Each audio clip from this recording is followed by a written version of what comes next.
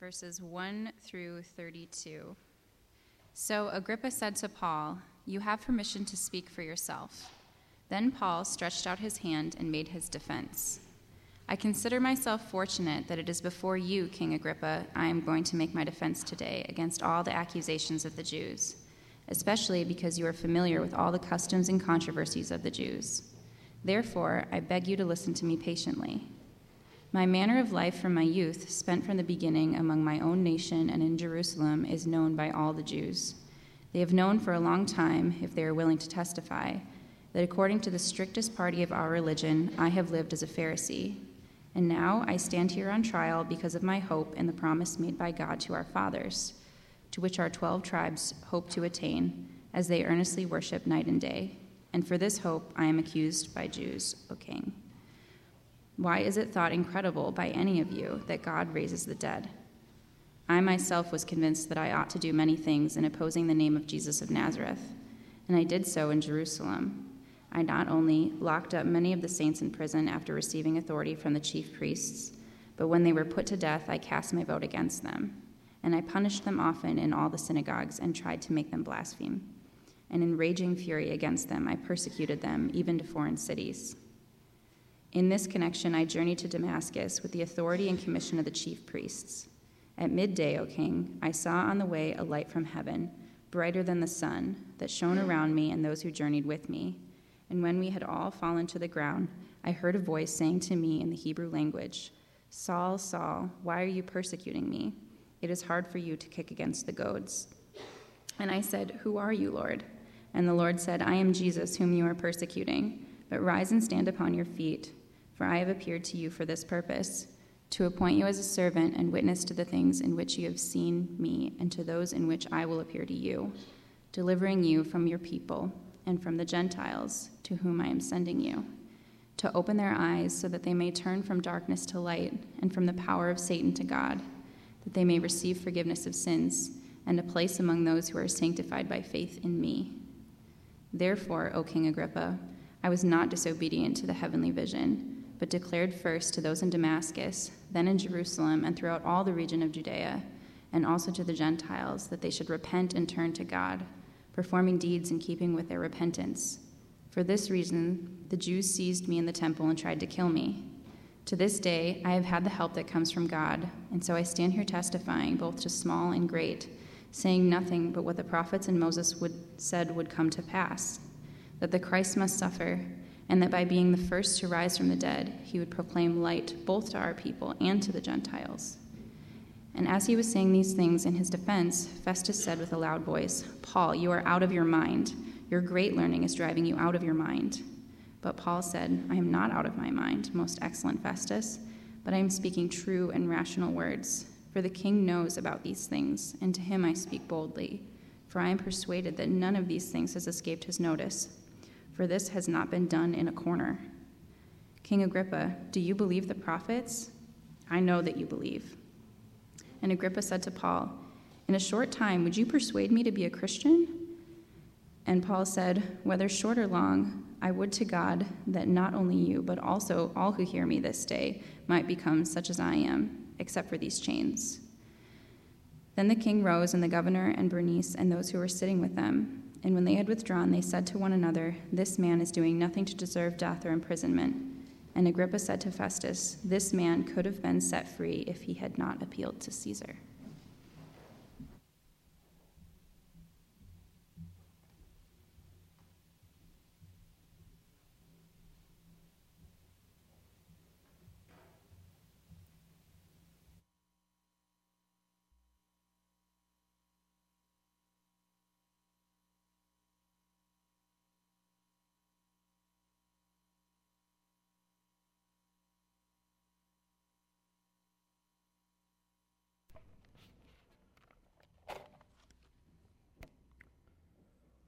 Good morning.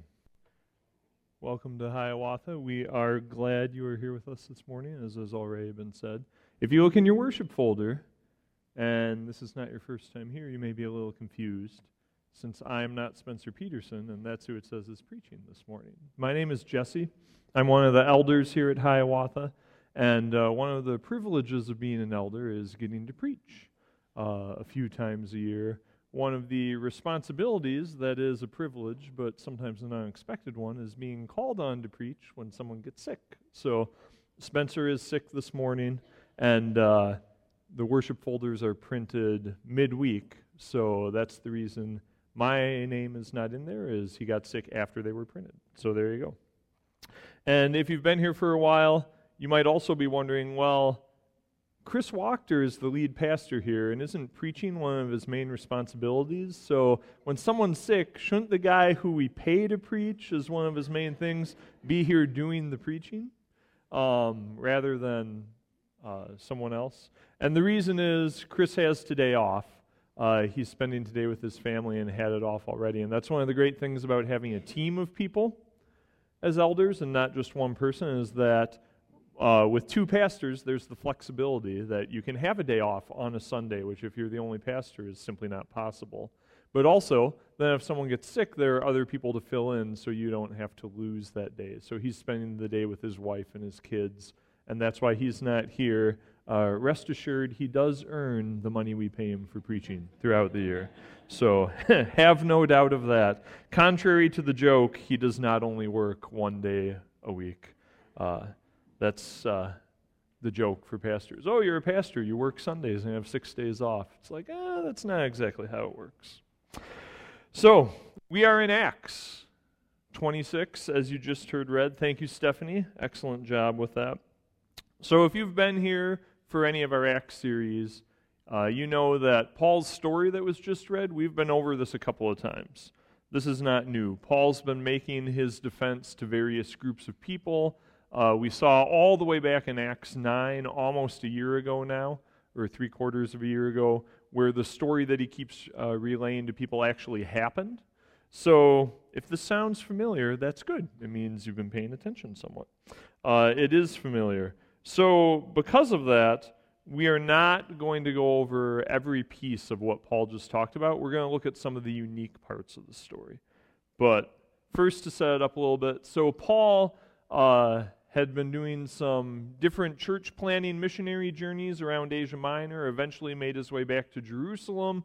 Some stuff happened there. People were trying to kill him, which has not been atypical throughout this series. It's happened several times.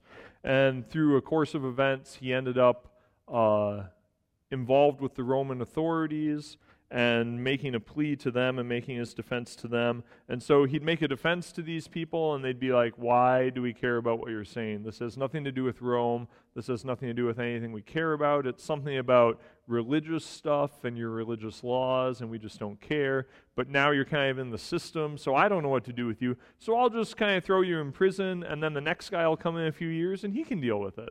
So that's happened a few times, and finally now, Paul is kind of moving up the ladder in kind of the Roman hierarchy, and now he's talking to King Agrippa, who is the ruler under Caesar of a little larger area. So he is making his defense today in front of kings, queens, and other prominent leaders, Roman authorities. And again, since we have heard this many times, we're not going to cover all of it. We're just going to look at some of the unique parts. If perhaps this is your first time, or you haven't been here for most of the series, or you just really love this story and would like to hear some more, you can go back, if you go to SoundCloud. Hiawatha Church's sermons are all on SoundCloud, and there you can find these 3 sermons also talk about Paul's conversion from a few different angles. The March 17th sermon from Acts 9, which is where the conversion happens. The March 24th sermon from the second half of Acts 9, which is kind of the fallout of that, and you see some cool things in responses to Christians of the time, because Paul at this time was someone feared and hated by Christians, and God comes to a Christian and he's like, you need to go to Paul. And the guy's like, are you crazy? Do you know what this guy's done? I don't think that's a very good idea. But he does. And then the October 6th sermon from Acts 22, which is another of Paul's defenses. So, if you're interested, you can listen to those sermons. But right now, Paul's making this defense. Now, keep in mind, the rulers and the leaders have already declared Paul innocent. They've already said, like, you haven't done anything against Rome. There's really no reason for you to be on trial. There's no reason to make this defense. last week, two of the rulers were talking, and one of them says, if Paul hadn't appealed to Caesar and said he wanted to present his case to Caesar, we could have just let him go. Like, he hasn't done anything wrong. What's going on here? At the same time, there have been mobs of people, mainly Jewish religious leaders or people under the Jewish religious leaders, kind of working for them covertly, that have been trying to unjustly murder Paul. And not just sneaky little, like, we'll get him in bed while he's sleeping, or we'll get him while he's on the way to the temple or something like that. It's been some of that, but also people who've been stirring up mobs. And to the point where there last week and a few times before, we've seen Romans actually have to go and take garrisons of soldiers and go down to protect Paul because they're worried about him being killed, like in the street, in broad daylight, by a mob of people. So this is what's going on. But in the midst of that, Paul isn't pouting. He isn't grumbling. He's not demanding his rights. He's not trying to cut a deal with Rome, saying, I appealed to Caesar, but now I realize I didn't need to do that. Can we work out some deal? I could bribe you, or we can do something. He's not doing any of those things. He's preaching about Jesus. Why? What is it that causes a man in this situation to not worry about the fact that people are actively trying to kill him on an almost daily basis? To not worry about what's happening with Rome and how in going to Caesar he could end up being killed for it if Caesar doesn't like what he has to say. But those aren't things he's worrying about. He's not trying to get out of this. He's just preaching about Jesus. Why is that? Two main reasons. He knows his mission and he knows the power of God. In the passage that was just read, what does God say when he meets Paul, when he appears to him? He says, I have called you. I have called you. I'm going to send you. You're going to preach about me, about Jesus. You're going to go to these different places. I've called you to do that. And Paul knows. He knows it was God who called him. He knows it was Jesus who spoke to him audibly. And he believes. He believes in the power of God to see that through. That God says, you are going to do this. And Paul says, all right, if you said I'm going to do it, it's going to happen. And no one can stop that from happening. He also knows his mission. He knows his mission is to proclaim the gospel to people, to tell people about Jesus. Not to grumble, not to demand, not to spend his time fighting for his rights, not to spend his time trying to sue or get arrested all these people in the mob that have been trying to kill him. That's not what he's trying to do. And right now, today, he's trying to persuade his audience to believe what he believes about Jesus. And we're going to look at some really cool pieces of that. So, this idea of him not pouting, grumbling, demanding his rights, not trying to cut a deal, just focused on Jesus, preaching Jesus, there's a ton of applicability in that. It's interesting, a few of the community groups recently have been talking about prayer and studying some different things about prayer. And one of the groups, one thing that struck them is how little in the New Testament, as Christians pray, that they pray for like personal justice. Like, oh, these bad things are happening to me and this is unfair. God, please make that stop. Or, God, please protect me from these people who keep trying to beat me up and keep trying to kill me and take vows and say they're not going to eat anything or drink anything until I'm dead. But you don't see that happening in New Testament prayer. A quote from Tim Keller about Paul and prayer in the New Testament. It is remarkable that in all of his writings, Paul's prayers for his friends contain no appeals for change in their circumstances. It's certain they lived in the midst of many dangers and hardships. They faced persecution, death from disease, oppression by powerful forces, and separation from loved ones. Their existence was far less secure than ours is today.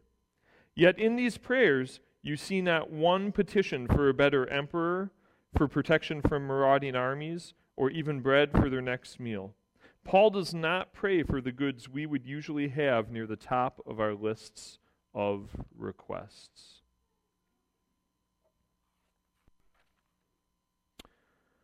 Paul is not trusting in his circumstance. He's not trusting in a positive outcome of the immediate circumstances. He's trusting in God. He's trusting in God's sovereignty and God's plan. And in the same way that he does, we can do that. We can trust in God's sovereignty and God's plan so that we don't need to lose our minds or be crippled with fear when life is tough. Now, it's important to point out in terms of New Testament prayer, like Tim Keller, that quote I just read, the things they don't pray for, they also never pray for persecution. So you don't see any kind of masochistic or sadistic streak in how they pray. They never pray, oh God, I pray that we can get arrested tomorrow and I can get beat again so I can prove how much I love you or how devoted to I am. God, I pray that I would be thrown into prison for another 2 years. How great would that be? How great would that be for people to see that? They never pray for persecution. But when it comes, their main focus is not that it would be removed. Their main focus is the gospel. So it's good to have both of that balance, because there's those two extremes, right? You can go to the extreme of always praying that nothing bad would ever happen, but you can go to the other extreme and pray that all you'd experience would be bad because you think that's going to build you up in God's sight or in the sight of other people, which isn't true.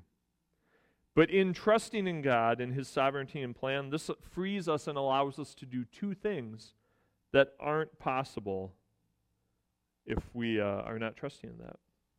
First, like Paul, we can see every situation as an opportunity to declare the gospel. So Paul, these situations where these mobs come and are trying to kill him, or this situation today, he's not thinking, oh, how can I say something to these people so they don't lose their minds and beat me to death? He says, no, wow, this is great. Here's all these people standing here. I can tell them about the gospel, and hopefully I'll get the message out before they crack my skull open. But he sees every opportunity, every situation as an opportunity to declare the gospel. That's what he's doing this morning. He doesn't come to King Agrippa and say, all right, King Agrippa, you're in charge. I've got a list of complaints. Here are some people that need to be arrested. They've tried to kill me unjustly. Here's some other things that are going on. It's like, no, man, I get to present the gospel to King Agrippa, to some of his court, to his queen, to all these people. We can see every situation as an opportunity to declare the gospel. Second, we can see times of suffering and injustice that they can be used by the Spirit to sanctify us. So some things you do see as you look at prayers in the New Testament. Prayers in the midst of persecution, what do they pray for? They pray for more boldness. They pray that their love would increase, both their love for God and their love for the people persecuting them. They pray that the Holy Spirit would strengthen them, enable them in these situations that are either physically painful or very fearful, that they would be able to present the gospel and declare it, that they would have boldness for that. They pray that their faith would grow and would continue, that it would both increase and that it wouldn't fail. And they pray that they would increase in knowledge of Jesus' love. Now, this is not easy to do. And Scripture does not pretend that this is easy to do. As you read through Acts and Paul's life and then read letters in the New Testament, these are difficult things to do. But with the Spirit empowering us, it is possible to do this. It is possible to see situations as gospel opportunities. It is possible to see times of suffering and injustice as times that the Spirit can use to sanctify us. So that's one aspect of the message today. We see that we can trust in God's sovereignty and plan, that we don't have to fear, that we don't have to lose our minds in anger or rage because we've been treated unjustly, that we can trust God. Second, we can see Paul's life as an apologetic. An apologetic not meaning, oh, I'm sorry, but apologetic meaning an argument, a defense for the gospel, for Jesus and who he was. And there's a couple different aspects of this that we'll look at. First, Paul was a terrorist and a murderer. If you don't know anything about Paul or you're not familiar with Acts, you might read this and think, oh, Paul, yeah, he must have been this great guy and just did good things. And then Jesus saw, oh, here's this guy doing great things. I'll bring him onto my team and he can do more great things in my name. No, this is a guy who is actively killing people. And not just people in general, which, murder in general is a bad thing, but he was killing Christians. So he was actively working against the main thing that God was doing at that time. He was a terrorist and he was a murderer.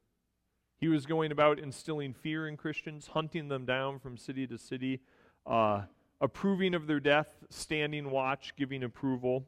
He was a Pharisee, meaning he was involved in the religious establishment, and although he wasn't like one of the top dogs, he had some level of prominence. So as other people were being killed, he would give approval, and basically in that was giving the approval of the Jewish religious ruling body. But notice, Paul in his defense, he doesn't try and make himself look good. He doesn't try and make excuses for what happened in the past. He's honest about it. He's like, yeah, I was a murderer. I was a terrorist, not using those words, of course, but I was hunting and killing Christians. Everything I was doing was against what God was doing. I thought I was working for him, but I was his enemy in every action I was taking. That's who he was. And then what happened? This terrorist and murderer turned Christian leader, pastor, and church planter. A man who was hunting and killing and trying to destroy the church now is going out all around Asia Minor declaring this gospel, willing to sacrifice his life, and we'll see in a minute, sacrificing much more. The turning point, he met Jesus. Like the offering song today, our sins were many, but his grace is more. Paul's a great example of that, and so are all of us. So am I. Don't ever think when one of us is up here preaching, oh, that's a pretty good guy. Jesse's a pretty good guy. And Jesus must have seen him and thought, oh yeah, he's a pretty good guy, does some nice things. I'll bring him onto my team. No. In the literal sense, I was not a terrorist or murderer. But God makes it clear in Scripture. Jesus says, oh, you think you're not a murderer? Have you ever hated someone in your heart? Have you ever cursed someone in your heart? Because in that moment, you are wishing they would die. And so you are a murderer in God's eyes. Oh, you've never had sex with someone who's not your spouse, you're not an adulterer? Have you ever looked at someone lustfully? In your heart, then, you have committed adultery with them. That was your desire. In God's eyes, you are now an adulterer. So there are none of us who can look at Paul and say, oh, God, I thank you I'm not as bad as he is. It's like, no, we're all evil. We all need Jesus. But the hope is, no matter how evil we are, no matter how evil we know we are or think we are, God's mercy is greater. God saved Paul. God saved me. God can save you. He can save anyone. And it's his desire to save people. There is no sin so great that God can't carry it. There is no sin so great that Jesus' death on the cross doesn't cover it. There is no sin any of you have committed, or maybe in your minds or hearts are committing this very moment, that Jesus Christ cannot forgive, cannot deal with, and cannot wash clean. None. So, he turns from a terrorist and a murderer to a Christian leader, a pastor, a church planter. And through his new allegiance to Jesus Christ, he loses everything. So you think, oh great, he was this horrible guy, and now he's a Christian, everything is going to get better for him. What does he lose? He loses his family. He loses his friends. He loses his standing in the religious establishment. His entire religion, all the religious rulers turn against him. They're some of the people that are trying to kill him at various points. So all these people who loved him and cared about him are now his enemies, some to the point that they're trying to destroy him and end his life. He loses all of that. So what is it that causes him to think that's worthwhile? You might think, okay, like if his life got better, if he got really rich or life got comfortable or something like that, sure, maybe he'd lose those things. Of course, you'd feel badly, like losing your friends and family, but if you're rich and you're popular in these things, you'll get new friends, or at least people who pretend they're your friends. You'll get new family. You'll get these other things. But we see in Paul's life that's not the case. He talks about in one of his other letters, he says, I face persecution all the time.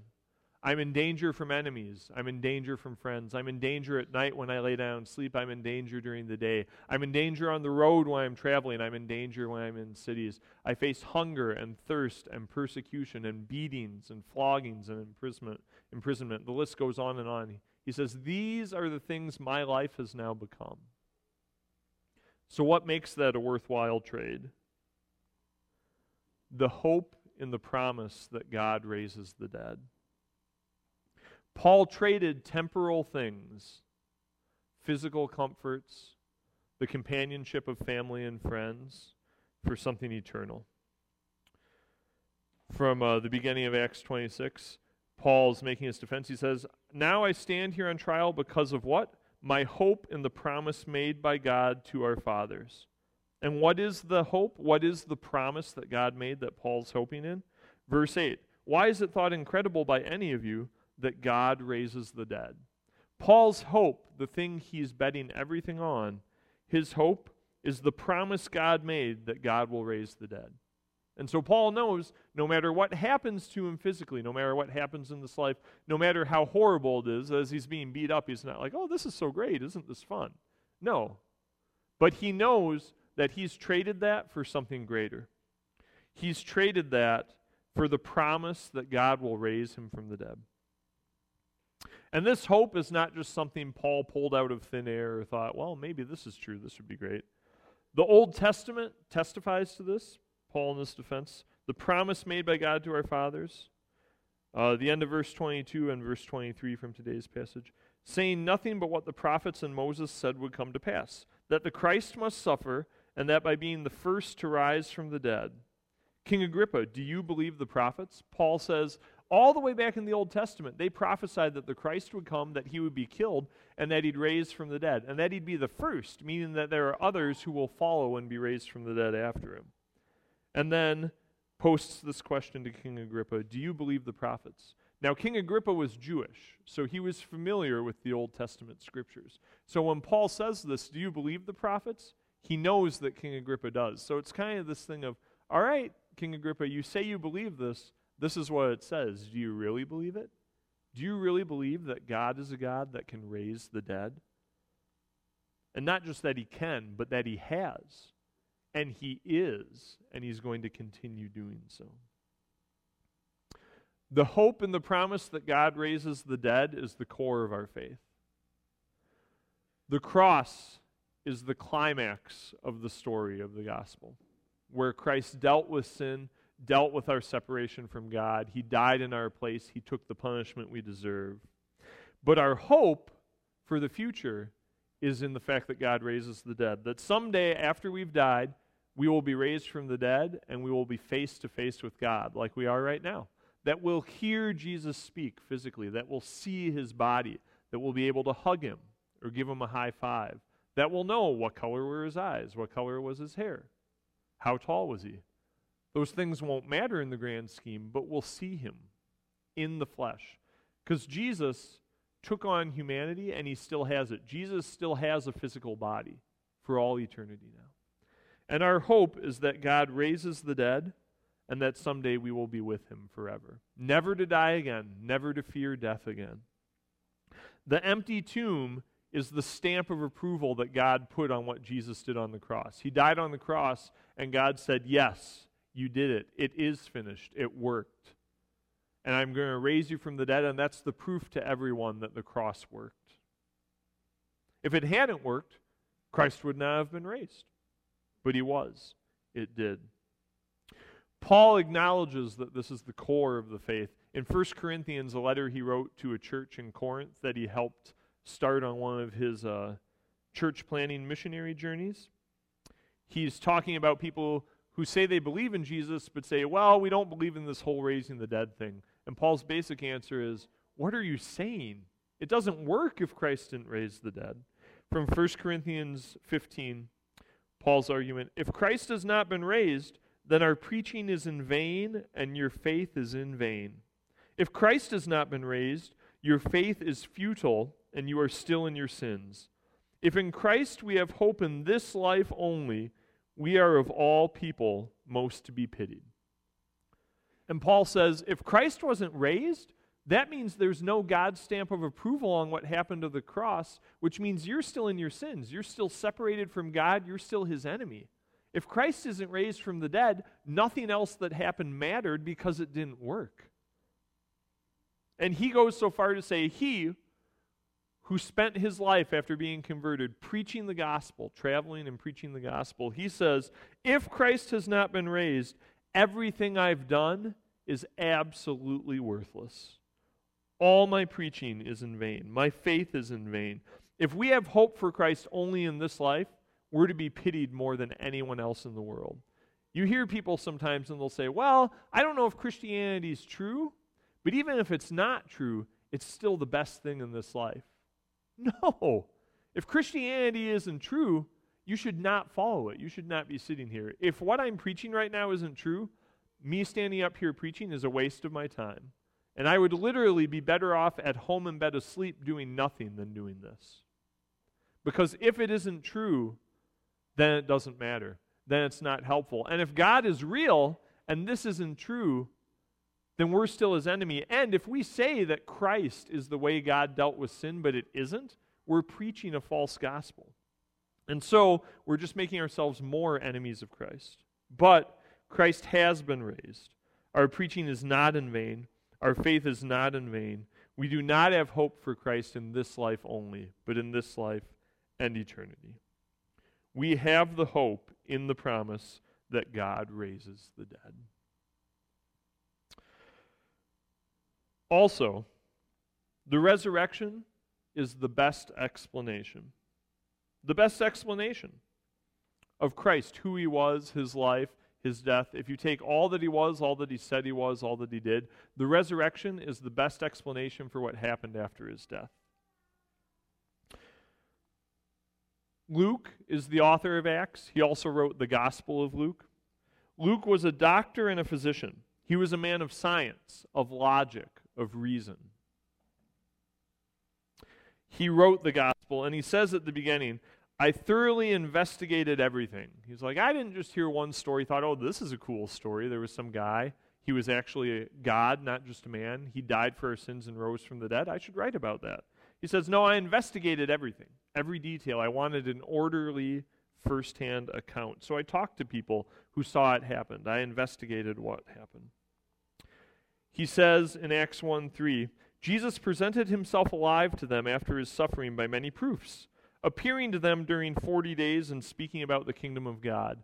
Notice the pieces of his logical, reasoning doctor mind coming through in that. He makes a point to say, he appeared alive to them by many proofs.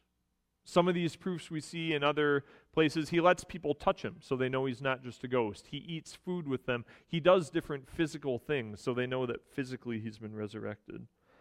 And Luke says he appeared to people during 40 days speaking about the kingdom of God. He's like, this isn't just something one person said happened. There are a bunch of people that saw him, a bunch of people that he talked to over more than a month. It wasn't a one-time occurrence. Paul adds to this, again in 1 Corinthians 15, where we were just talking about the resurrection being necessary, and without it our faith is vain. Earlier in that chapter, Paul says, I delivered to you, the Corinthians, as of first importance, what I also received. Christ died for our sins in accordance with the Scriptures. He was buried. He was raised on the third day in accordance with the Scriptures. And that he appeared to Cephas. Cephas is another name for Peter, the Apostle Peter. Then to the 12. Then he appeared to more than 500 brothers at one time, most of whom are still alive, though some have fallen asleep. So Paul says, no, there's evidence. There's proof. He appeared to Peter. And then he appeared to all of the 12 at the same time. But just in case you think, well, these were the guys in Jesus' inner circle, maybe they all got together and this is some plot and they're just kind of lying and kind of in cahoots with each other. Paul says, oh, and then there were those times he appeared to more than 500 people at the same time, and most of them are still alive. You don't believe me? I can give you names. You can go talk to them. You can go say, hey, Paul said that you were there when Jesus appeared after he died and was supposedly raised from the dead. Did that happen? Oh yeah, this is exactly what happened. And then you go talk to someone else and they give the same story. And then someone else and they give the same story. The resurrection is the best explanation. The resurrection is also the best explanation for the changed lives of the disciples. Before Jesus' resurrection, Matthew 26, this is when Jesus has been arrested and he's going to go to trial and be crucified. All the disciples left him and fled. All cowards. And these are some of them. Peter said just a few hours before this, Jesus, I will never leave you. In fact, I will die in your place. I won't let you die. And then a few hours later, he runs away. The Gospel of John says they were so frightened, they ran when Jesus was arrested. They were with him when he was arrested, and then they all fled. That one of them, the soldiers tried to grab one of them and got a hold of his clothes, and so he shimmied out of his clothes and ran off naked. He was so afraid, he didn't care. Later in Matthew 26, when Jesus is on trial, Peter is sitting kind of outside in a courtyard area where he can see Jesus. He's a little distance away, and people are coming up to him, and they're like, "Hey, aren't you one of the guys who was with Jesus? You look familiar." "No, it's not me." Then someone else, "Hey, your accent, that's Galilean, isn't it? Aren't you one of the people who was with Jesus?" They're all from that area. And Peter says no. And then eventually Peter begins to invoke a curse on himself and to swear, "I do not know the man." People who said, "We'll die for you. We'll never let you die. We'll never leave you." Cowards, every one of them. However, after Jesus is raised from the dead, after the Holy Spirit comes, when it's no longer their own power, their own will, their own abilities they're trusting in, but it's God's, then what does it say? Then Peter, filled with the Holy Spirit, said to them, "Rulers of the people and elders," this is when they're on trial before the Jewish religious rulers, the same group of people who got Jesus killed. And Peter stands up, gives this sermon, basically says, "You guys killed the author of life. We believe. This is what he did. This is who he is." Now when they, the religious rulers, saw the boldness of Peter and John and perceived that they were uneducated men, they were astonished, and they recognized that they had been with Jesus. So Peter and John give this defense, and the religious rulers are like, "What just happened?" There are these two hick fishermen from the boonies, and they just gave this defense. How is that even possible? And the only thing they could come up with is, well, these guys were both with Jesus at the time with him. So you see that change from cowardice to bravery after being empowered by the Holy Spirit. Also, if you look at how did the apostles die, you might not be able to read it, so I'll go around the horn. So this is the 12 apostles. Matthew was impaled by spears in Ethiopia. James was thrown off a wall and then clubbed to death. And there are two James, so don't be confused. Jude was crucified by Magi in Persia. We'll skip John for a second. Matthias was stoned and beheaded. Philip hung by iron hooks upside down. Peter was crucified upside down by Nero. Thomas was stabbed with a spear in India. The other James was beheaded in Palestine. Simon was crucified in Persia. Andrew was crucified on an X-shaped cross in Greece. Bartholomew was flayed to death by a whip in Asia Minor. And then John died in exile on the island of Patmos. So of the 12, 11 of them were martyred. John died just of old age, kind of natural causes. Exiled for the faith, but not martyred for it. But the other 11, they were martyred for it. The verse there, 2 Peter 1:16, "We did not follow cleverly devised fables, but we were eyewitnesses of his majesty." You could maybe make the argument, okay, maybe you've got one guy, and Jesus so duped this guy that the guy is willing to die for him. Even this kind of horrible, kind of martyrdom death, not just like being beheaded or being shot or something. Crucifixion and some of these other things were extremely painful, long and drawn out, not quick, designed to give the maximum amount of pain and suffering to a person before they died. And this happened over a period of 50 years. So maybe you have one guy, but then when people start dying, and you're one of the guys who died 50 years in, not 5 years in, and you see what's happened to 9 other guys, you're going to think to yourself, crucifixion just wasn't in my life plan. Maybe it's time to just admit that this was a hoax, so I don't have to get nailed to a cross and die. But they didn't. None of them. They all died. You don't die like this for a lie. Certainly not a group of people. Certainly not in these ways.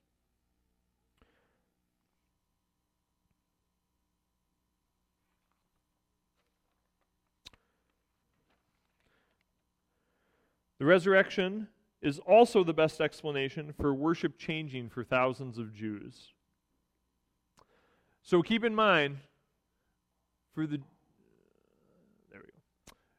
Jews, Jesus was the fulfillment of all that their Old Testament had, all the prophecies, all the law, all these things. So you would think, okay, So they'd been going in this direction. Jesus comes along, fulfills everything. So they're going to keep going in the same direction, with maybe just a minor tweak, like they'll focus more on Christ specifically rather than God in general.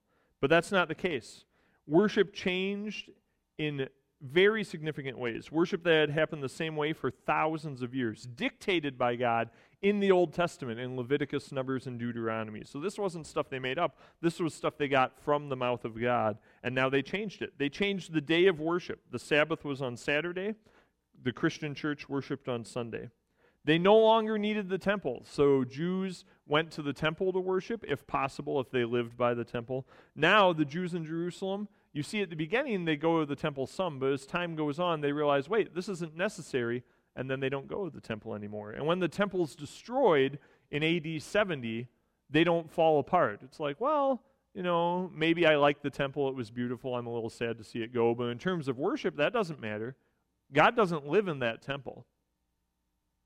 They include Gentiles, something the Jews did not do prior to that. There's a new object of worship, Jesus Christ, which God says in Exodus and Deuteronomy, to worship anything or anyone other than me is blasphemy and sin.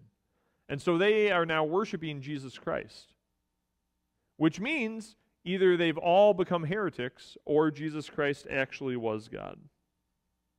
They have new sacraments that focus on the death and resurrection of God, communion and baptism, things that did not exist before that. At least communion didn't. Baptism did a little bit, but it meant something different and happened in different ways. So you see these changes too. The resurrection is also the best explanation, and the objections are weak. So there are objections, of course. There are always objections, but they're weak. The first one, you may have heard of some of these, you may not. Jesus did not die on the cross, but merely swooned. And so the explanation here is, well, Jesus lost a lot of blood on the cross. He was hanging out in the elements and the sun and whatever else. And so he swooned, like he fainted, a pretty deep faint, almost like a coma, but not quite. And then, after he swooned, they thought he was dead. They pulled him off the cross, buried him in a tomb. But now he's like wrapped in these linens really tightly, and the tomb is cool, and the cool of the tomb revived him.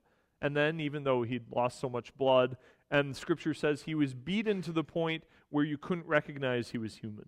You look at him, and he didn't look like a man anymore. He'd been beaten so badly, had so much of his flesh torn off of his body, he didn't even look human. But somehow, after he swooned, he woke up in the tomb, and it was refreshing, and he felt great, and was able to take all these burial cloths off and move the stone that weighed hundreds of pounds and walk out of the tomb.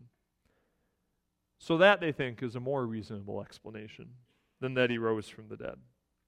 He didn't die, but he swooned. And if you know anything about crucifixion at that time, if you were a Roman soldier and you were in charge of your crucifixion and the person being crucified didn't die, you got crucified in their place. So there was very strong motivation to make sure people were actually dead. So that wasn't a mistake Roman soldiers made, because if you made it once, it was the last mistake you would make. And other soldiers would be sure not to make the same one. Second, Jesus didn't rise and his body was stolen. Okay, so if he didn't rise, his body was stolen. You've got the problem of getting the body, first of all, with soldiers guarding it and the heavy stone and all that. But assume for the moment you can do that. Now Christians start being persecuted and they start dying. So if they stole the body and all these things are happening, why don't they produce the body? Why don't they say, okay, we had this thing going, we thought it was good, we didn't know we were all going to start being killed, so we lied, we actually stole the body, here it is. Or here's where we buried it, you can go dig it up and see. Third, Jesus was actually a twin. And his twin brother, or someone who looked exactly like him, died in his place, or Jesus was the one who died and this other guy took his place. Okay, so if Jesus is the one who died, who in their right mind is going to think to themselves, so the Romans hated him and had him crucified, the Jews hated him and had him crucified, I think I should take his place and pick up where he left off. Wouldn't that be great? I can go and teach the same kinds of things he taught, do the same types of things he did. What could possibly go wrong? Or, if Jesus was the one who was still alive afterwards, that they did a swap and someone else died, who's going to do that for someone? Jesus comes up to someone and says, Jesse, so I had this great thing going, but it's kind of going south, and I think I'm going to die. So how do you feel about being crucified in my place? Because you look just like me.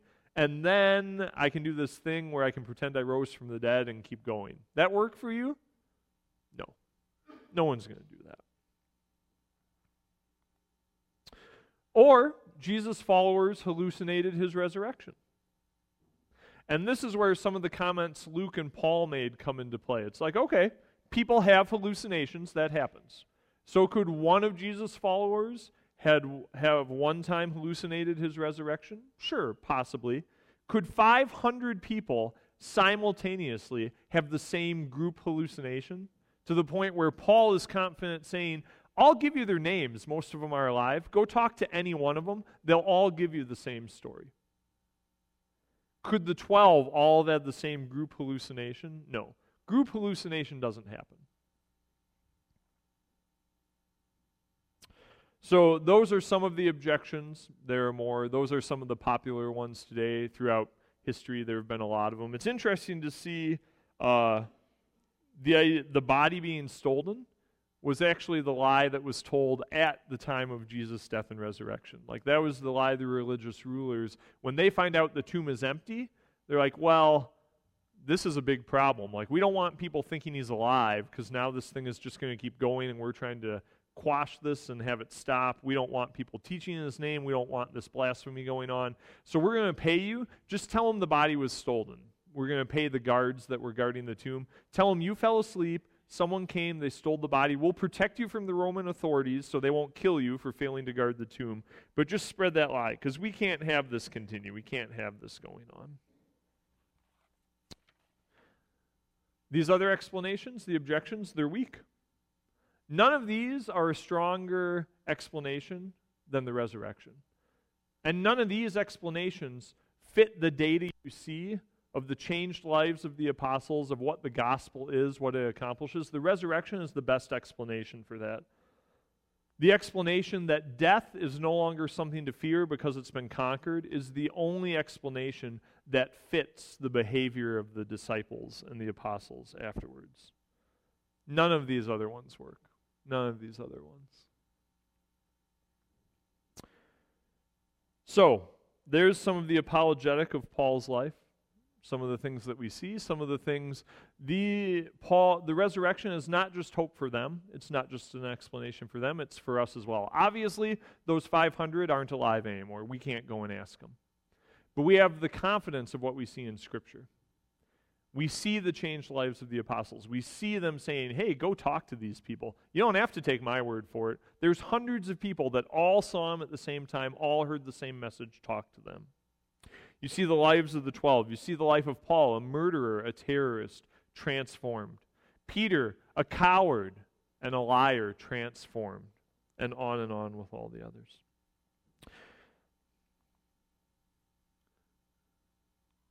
There.